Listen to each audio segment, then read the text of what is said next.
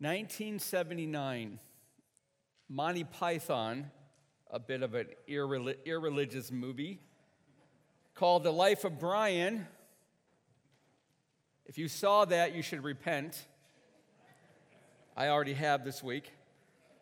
You got three wise men that show up mistakenly at an infant named Brian's home, instead of the home of Mary and the child Jesus. And after receiving their gifts, Brian's mother said to them, "If you're passing by again, do drop in. Thank you for the gold. It's lovely, and so is the frankincense. But don't worry too much about the myrrh next time. Bye." That's one of the most famous lines in that movie. What do you know about myrrh? Do you have that sort of attitude that the mother of Brian in the Monty Python movie had? And that is, why would you want myrrh? Why is it important? Why is it one of the three gifts of the wise men? It seems kind of odd, I think. But before we look very closely at it, I'd like to get you to think about something that I believe we do not reflect much on. So we're going to take a little bit of an angular look at the wise men's story again with a simple question. If I were to ask you this question, I really wonder if you would reflect on it. If you would reflect on it, how would you answer it? Here's the question. Why did the wise men feel that they needed to journey to worship the Christ child? Why did they make that trip? Now, I know at first you might be thinking, well, that's a bit of an odd question to ask. I mean, who cares? They just did.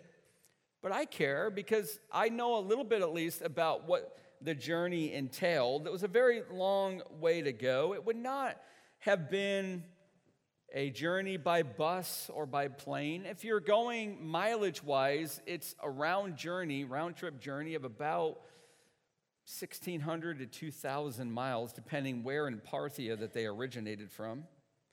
So just imagine that for a moment, 1,600 to 2,000 miles. They didn't fly, they didn't take a coach bus, they didn't drive. They rode likely camels with a security force of soldiers with them. You had to, carrying these expensive gifts. The roads were filled with robbery, so you had to have a sizable security force. You had all your servants with you. I mean, this is a really big entourage, and they're riding and sleeping out because there's not really always the hotel amenities along the way. They had inns, but they didn't have a whole lot of them. There was not a 4-lane highway of just smooth asphalt or concrete. This was a very difficult journey. So I'm going to ask you again, why did they make that journey? What motivated them to do this? You know, the Romans had developed, so if you can think in your mind, two really big empires in existence at the time of Christ. You've got the Roman Empire. They called it worldwide. All that means it's as big as Rome was. It extended to all their borders. But then you've got east of them, you've got the Parthian Empire, which is just about as powerful. But the Romans did something that the Parthians didn't do as well, and that is they built roads. They were like fanatical about road building. They had 50,000 miles of roads at the time of Christ. But the wise men, I've already told you, they came from the Parthian Empire, far less roads, not as well developed. So really this journey is a little bit difficult. In an extremely less way, I can tell you that every time I go and drive to my mom's in central New York, and we go up 81 eventually and get up through Wilkes-Barre and Scranton and Binghamton, you could have your eyes closed and you know when you're leaving Pennsylvania and going into New York. The roads smooth out instantly. And they do the opposite when we come back home. So they're not driving on smooth roads. This is a really uncomfortable journey, and I'm kind of belaboring this because I want you to get thinking about this. What was so important that they made this journey? Why did they do it? Have you ever thought on that? Well, I think I can probably tell you a little bit of what people think, and I did ask some people this last week. It was very interesting, their answers, all very good answers. The answer obviously is a star appeared. They knew the scripture, they knew the prophecies that triggered movement from them, but I guess I would ask you, if that's what you're thinking, why didn't they just rejoice from the Parthian Empire? Why did they travel 2,000 miles? Is it because they're thrill-seeking adventurous? They just want to explore the world? I doubt it. I'm pretty sure, although we don't know. They left, I'm assuming, a direct route back home. Why would they make that difficult, lengthy journey? I want you to think of the expense for a moment. Think of the danger. I don't know how many wise men there were, but there's a lot of people with them. And they went to this little insignificant area of the world called Judea. Most people never would have heard about it. Do you know why they went? So simple that most of us overlook it. Matthew answers it. Look at chapter 2, look at verse 2. He's very explicit with the reason. Where is he, verse 2, who has been born King of the Jews? For we saw his star when it rose and have come to worship him. They made that journey just to sit and fall at the feet of the Christ child and worship.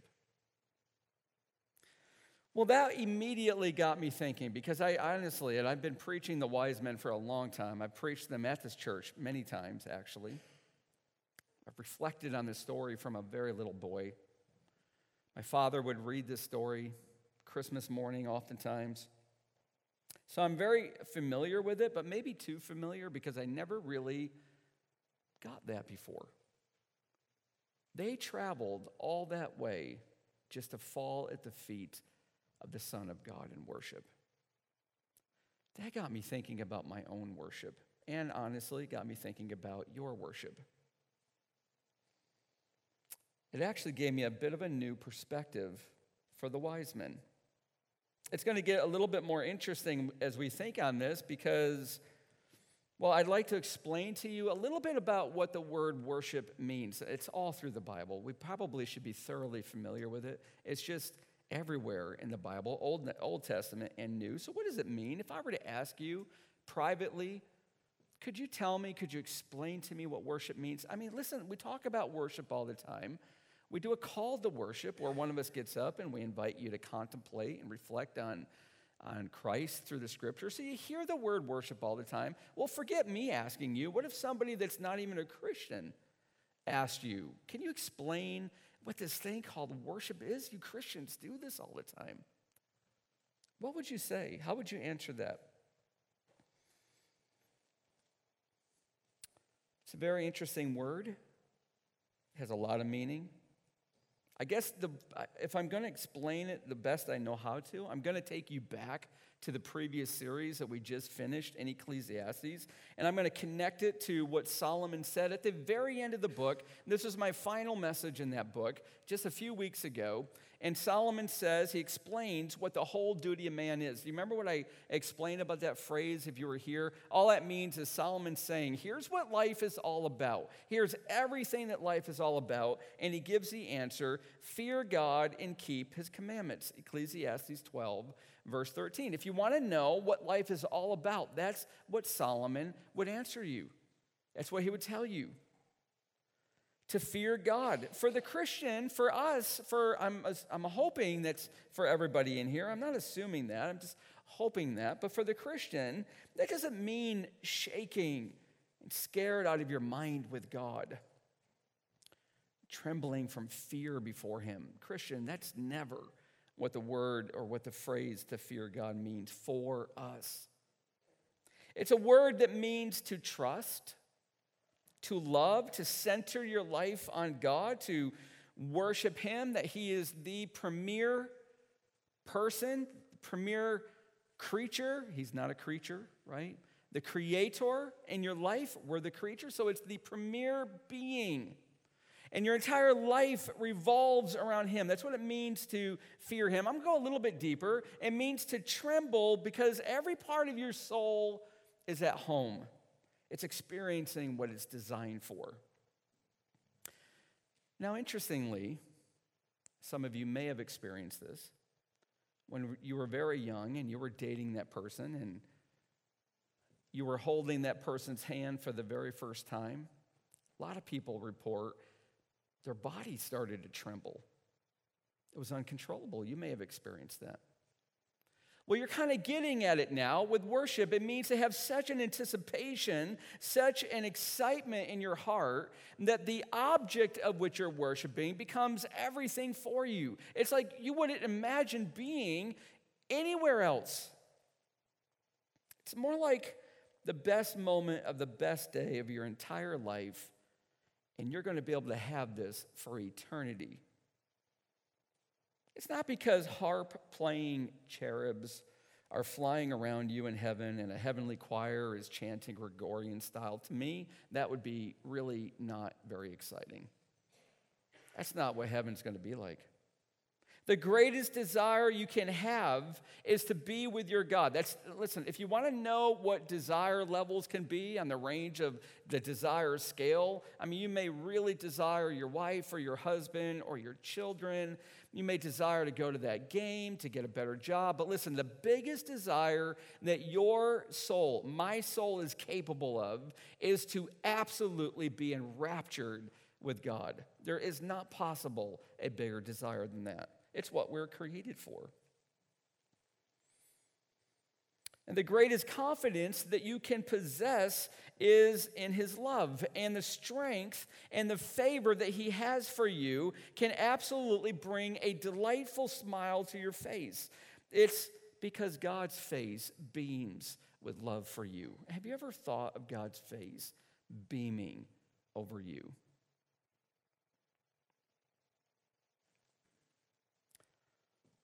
See, worship is spiritual warmth. It's the final turn of the Rubik's Cube when everything falls into place. Your soul just aligns the way that it was straight from the package before sin messed you up. It is the whole heart. It's your mind, your feelings, and your will. That's what the heart means.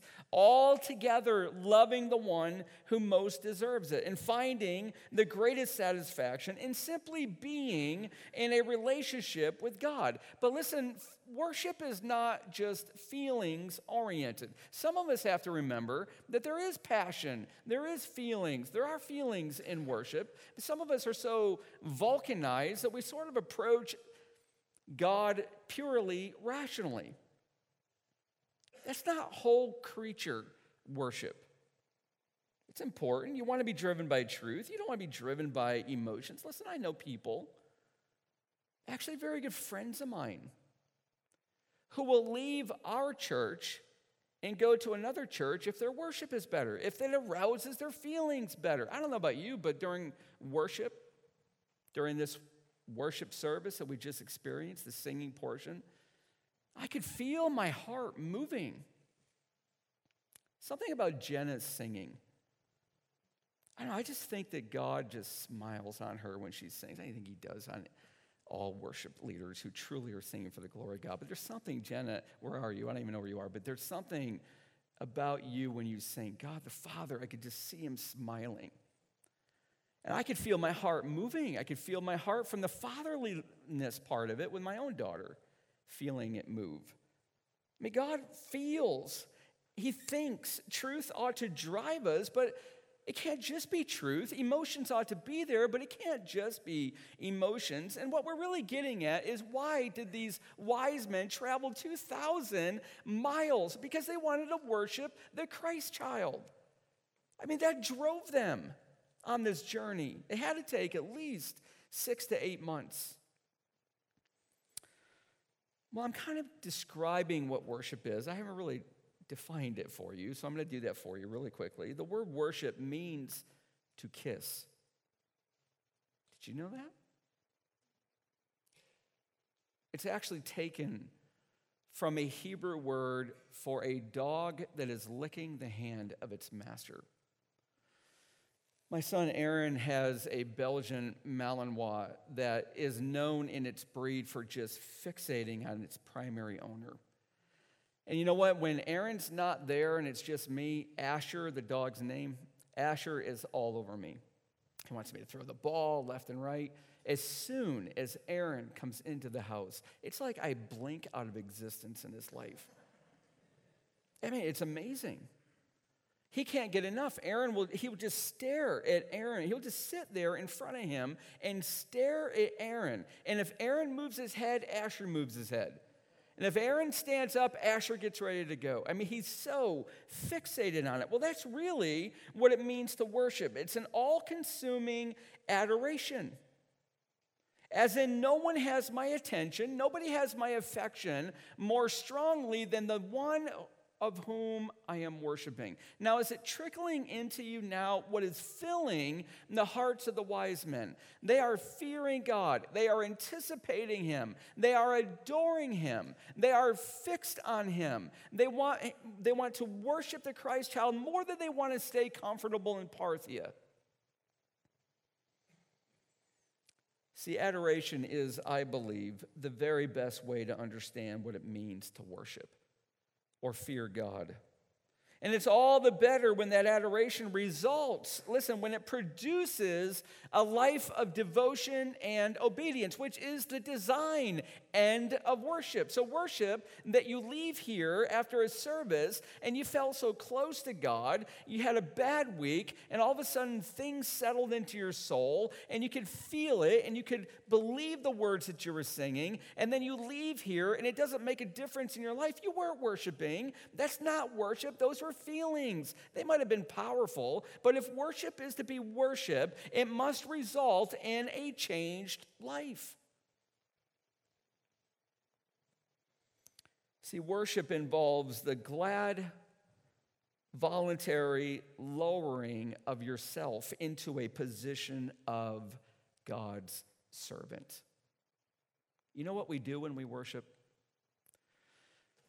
Well, I'm going to try to explain it this way. This is maybe one of the better ways that I can explain it. Hopefully it'll penetrate and you can understand. But when I come home, I have to really be careful. In fact, I counsel this all the time to people. Pick a halfway spot. Even if you're 10 minutes from home, pick a halfway spot and start deliberately examining your heart and the motivations, your expectations, your desires, your dreams. I have discovered in my life, the more stressful my day was, the greater my expectation, which I justify to be a demand that my home be a place of peace and everybody to serve me, is in my heart. That's greater in my heart when I've had a stressful day. And when I raise that garage and I go to park in there, if I haven't done battle with my own heart, then I'm going to lose that war. And I will be irritable, I will be grumpy, and I will be demanding.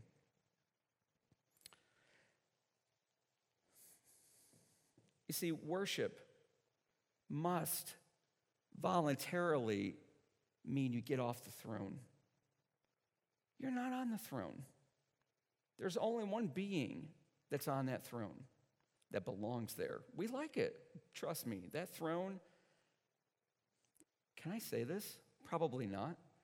But I think my rear end had put dents into it. I love that throne. I sit on it all the time. And it's always disaster.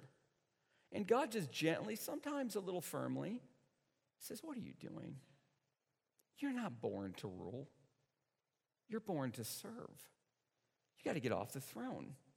You see, worship means that I am now voluntarily stepping down off that throne, walking down the steps, back down to the place before it where I am on my face, figuratively, symbolically, literally, it's where I belong. The role of the servant, serving the one who is the most high God. That's worship. And worship that is right, worship that is true, worship that is passionate should result in a life of greater devotion where I want nothing more than to serve my God. See, to worship Christ then is to adore Him, to be utterly convinced of His greatness, and to respond with your devotion. Now, all of that, I know that you're going to snicker a little bit. All of that was introduction. It was just setting the stage, because now we're going to look at the wise men. Let's go back into verse 11. You ready? And going into the house, they saw the child with Mary, his mother. And they fell down and worshiped him. Then, opening their treasures, they offered him gifts, gold and frankincense and myrrh. Now, with all of that introduction, I hope that you can feel what's going on in them. I hope you can feel their joy. I hope you can see now this is the entire ultimate end goal of that journey. It's not penultimate. Penultimate means next to the top. This is the top. We're looking at the grand motivation for why they're traveling 2,000 miles all the way from Parthia to fall down and worship this Christ child. They fall down, they adore him. It's what they're doing. Their hearts are filled with adoration. And one more element, by the way, often found in the Bible's explanation of worship, I've mentioned it, it's trembling. Again, it's not trembling in fear because they may be killed if they are displeased or displeasing this child. It's trembling because this person, this divine toddler, the one to whom they were made for, they're trembling from excitement, I think. The text may not say it, but this is all part of worship. They're full of pleasure. By the way, that's literally the Greek definition of the word worship. It does mean to tremble. And that excitement, that pleasure, the singular greatest experience that they could ever hope for, they're living it in this moment in verse 11. But here is the second thing that we simply and almost always miss. Look at the order of verse 11. Have you ever noticed this? They fell down and worshiped him, period. I don't know why we erase the period. We make this all one thing. Period. Then, opening their treasures, they offered him gifts, gold and frankincense and myrrh. See, most of us tend to make this all part of one thing called worship, when in reality, the latter flows from the former. One part flows from the other, kind of like branches that sprout from the trunk of the heart of the worshiper. Here it is, they worshiped Christ, and then they opened treasures and they offered them. See, worship must precede offering. You've got to get off the throne. You've got to be filled with adoration. Your heart must be trembling with anticipation, with excitement. There ought to be truth and passion. This is what I was built for. This is what I'm designed for, to be at the base of the throne, worshiping the one on the throne. This is all of what my life is meant to be. And then opening treasures and offering gifts. You see, listen, there's a danger. I'm victim of it. I'm perpetrator of it. If worship does not precede offering, then your offering will usually be a distorted, selfish, joyless duty. And we've all experienced this. So many of you just a few minutes ago gave some money during the offertory. But did your giving truly spring from your adoration and your affection for Jesus Christ? If we're really truly honest, there's probably a lot of us are going to say, no, I just gave. That's what I do. Well, God would love for you to be obedient and to give because that's what you ought to do, but he wants it to be done from a heart that's springing forth a love for Christ so big that you realize he owns everything, and this money, these gifts, they don't buy his love. They don't manipulate him. They won't give you a good week. All they do is, this is a response. This is a response to what God has given to us. Thanks be to God for his inexpressible gift, Paul teaches the Christians at Corinth. He's teaching them, here's how you have generosity in your heart. Look at God's gift to you and your response of giving to the poor, being generous. That's just a response to God's gift to you. See, the grace of God precedes every act of true goodness. It empowers us to godly giving. Now, I'm going to tell you, I've been in a lot of churches. I hope I never preach a moralistic sermon. I'm sure I have. I hope I don't. I hope you call me out if I do. If I just tell you what you ought to do, And I don't give you the power to do that, or I don't help you see how you can have the power to do it. I don't show you the grace of God that is at work helping you to live obediently. All I've done is taken a 20-ton weight of moralistic teaching and plopped it on your shoulders. You're going to walk out of here, some of you, redouble your efforts to obey, and spectacularly fail. And one more little chink in your confidence in God. How can I possibly ever please him? I'll tell you how you please God. You put your faith in Jesus, because Jesus did all the pleasing. And you let your worship respond in adoration-filled devotion. See, the grace of God must precede all of our lives and all of our acts of goodness. And the Apostle John said, we love each other. Why? Because he first loved us. We cannot love to the degree that we ought if we do not yet receive Christ's love. His love must be poured into our hearts, Romans 5:5. And then it spills over to one another. See, this is worship. It's a life lived to meet the needs of others as if there is no more natural way to live. These wise men worshiped Christ, and the result was their offering. It was the expression of their love and their devotion to him, and so they opened up treasures. You know what that word is, by the way? It's a word for caskets. Same word for when they buried people, but these were smaller coffins. They carried with them. They put precious things in them. All they are boxes. So they opened up their boxes. And opening up their caskets, their boxes, their treasures, they offered Jesus gifts. Not to buy his love, but to express their love. Not to purchase his favor, but to demonstrate their adoration through sacrificial devotion. We deliberate too much, don't we, on how much we're going to give to God. I'm not even talking about money. I'm talking about, will I serve in that ministry? Will I pick that person up who needs a ride to a doctor? We talk about our schedule. We think about what it's going to cost us. The wise men didn't think like that. And true worshipers, yes, you think, you have discernment, but there's an extravagance to what you offer. We help that person, even if it's going to require much.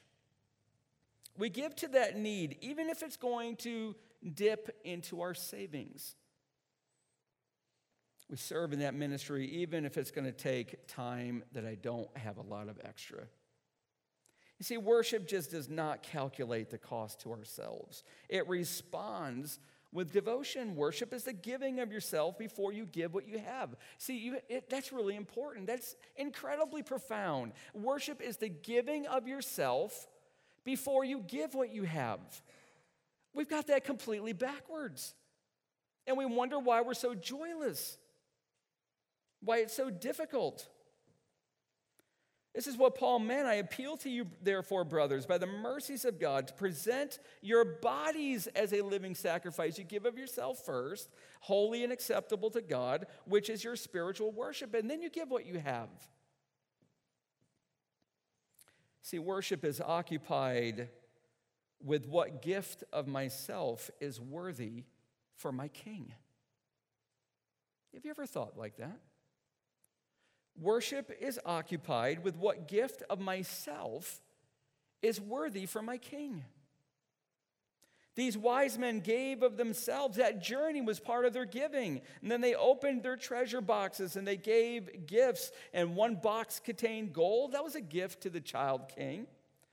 But not just a king for an earthly throne, but for a heavenly throne. And the second box, frankincense, was an offering fit to a god. This is how you know that the gold is for a king of all kings, a king sitting on a heavenly gold or a heavenly throne, because the frankincense spoke that he was God. But the myrrh, was Monty Python right? Don't worry too much about the myrrh next time. How much do you know about myrrh? Well, you know from last week, and you previously may have known, that frankincense was harvested from a tree. Myrrh is as well, but it's not the boswellia trees like frankincense is. These are 8 to 9 foot thorny trees that grow in Arabia, India primarily. A bottle of myrrh, if you put it in today's currency, would be in excess of $11,000.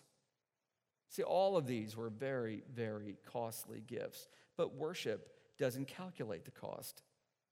Worship gives of yourself before you give of what you have, and if there's any calculation, it's always, is this gift appropriate for my King?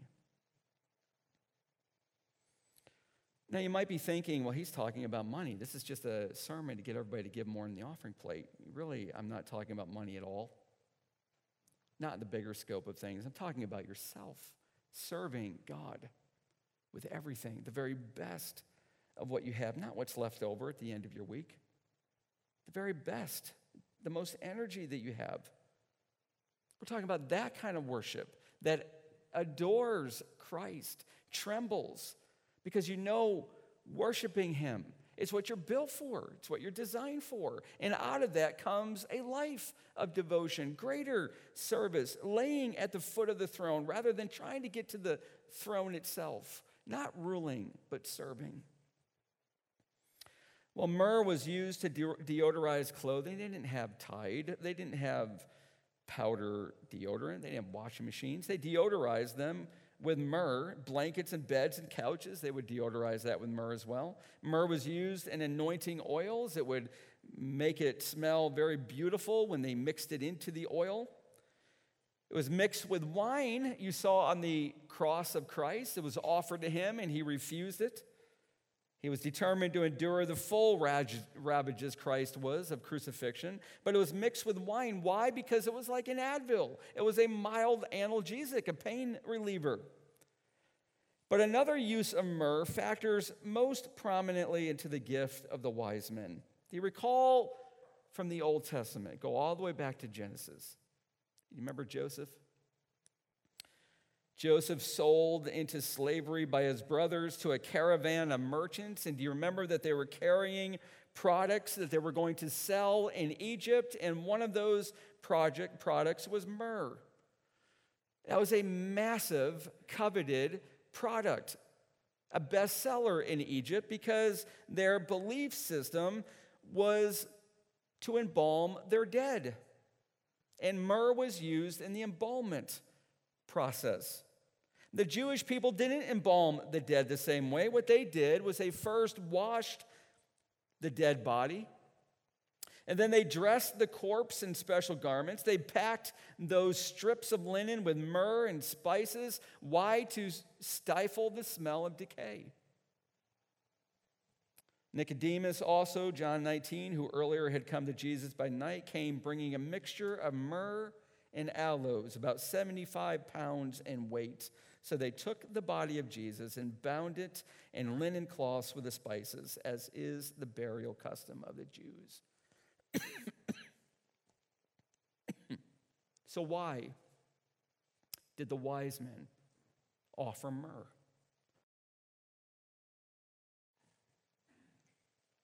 Why was that a devotion that was springing from their worship?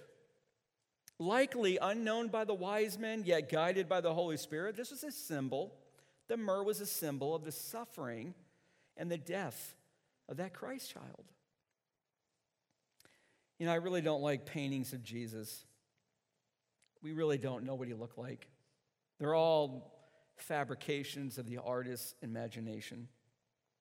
So it's not for the depiction of Jesus that I'm going to show you a painting from Holman Hunt. I really actually want you to look more at his mother, who's kneeling at his feet. He painted Jesus, Holman Hunt did, as having come out of his carpenter's workshop, stretching his tired body in the rays of the late afternoon sun. And you can see the surprise and the shock and the posture of Mary, his mother. She's working on her knees and she looks behind her son and she sees the shadow that his body cast. Shadow of a crucified person. See, behind the entire life of Christ, and this is what Hunt was trying to capture, was the reality that he was purposefully moving toward his death. And the gift of myrrh given to the one who was born to die, the greatest demonstration of God's love that you will ever see anywhere, his crucified son. For one will scarcely die, Romans 5, for a righteous person, though perhaps for a good person one would dare even to die. But God shows his love for us in that while we were still sinners, Christ died for us. There's no greater display of the love of God than sending his son to die on that cross for us. And he didn't die for those who would clean up their act. Listen, if you're here right now and you're not a believer, and somehow you've been convinced that you've got to clean up your act before you make that decision to trust in Christ, listen, you'll never clean up your act. You don't have the power to do that. And you don't need to. Christ died for us while we were yet sinners. This is the extravagant extent of the love of God. And until a person recognizes that Christ died for him or her, then salvation is out of reach. If you don't realize you need a crucified Savior, then you cannot yet attain or receive salvation. So the symbolic gift of myrrh is the offering of faith by sinners who have confessed that Jesus, the Son of God, suffered and died the death that they should have, that I should have, to atone for my sins and your sins. That's what it means to symbolically offer myrrh in our worship. It means that somebody had to die for us. You know, it had to be pretty hard. Even if it was year after year, it had to be difficult to live in the Old Testament in the Jewish land and to take your bull or your lamb to the temple or the tabernacle to have it sacrificed for you. You know why it must have been so hard? Because the priest would have handed to you a knife. It would have been your hand that slits the neck of that lamb, while the priest held the bowl to collect its blood that would splash against the altar, representing that something had to die for your sin. Something innocent had to die in your place.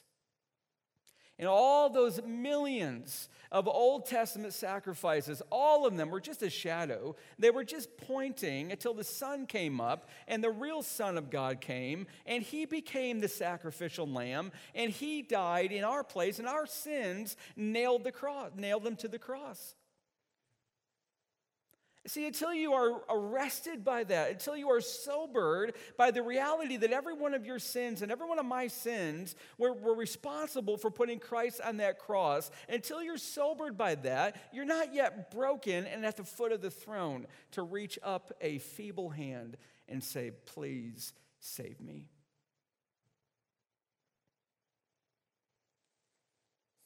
Can I ask you to reflect on something as we're getting ready to close? Have you fallen down before the Son of God in adoration?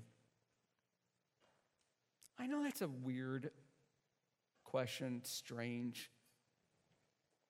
But has Christ so captured your affections that there's no longer an obstacle between you and him, that you will come to him? Your pride, your fear, the thoughts of others, they don't matter anymore. Has your adoration produced a life, and is it producing a life where you're giving your very best to Christ? You know, our gifts are feeble, but Jesus so loves them. We have a lot of coffee mugs in our cabinets, given by our children for Christmas, bought at their school stores, and most of them, if not all of them, but a lot of them have broken. They're really not quality-wise very good. But you know what? Almost every single morning, if there's a bunch of mugs to choose from, I'm picking a mug that one of my kids gave me. Every morning. Because they're given by the ones that I love more than anybody. So worship your King, worship your God, worship your Savior, and let it bring about a life of faithful service to him. It doesn't matter how feeble your gift is. Your Heavenly Father is absolutely enamored with it. He loves it. He says, that's exactly what I was hoping you'd give me. It's what I've been wanting. And he really means it. These Gentile believers, How amazing, right? Gentile believers from Parthia, these wise men, traveled 2,000 miles to worship their king, their God, their Savior, and they honored him with costly, appropriate, beautiful gifts. You know what? There is no gift better, though, than their lives. That so outvalued that gold and that frankincense, that incense and that myrrh. It was their lives that God wants. It's a life of faith to worship Jesus, loving him and offering him the very best you have. Amen. Let's pray.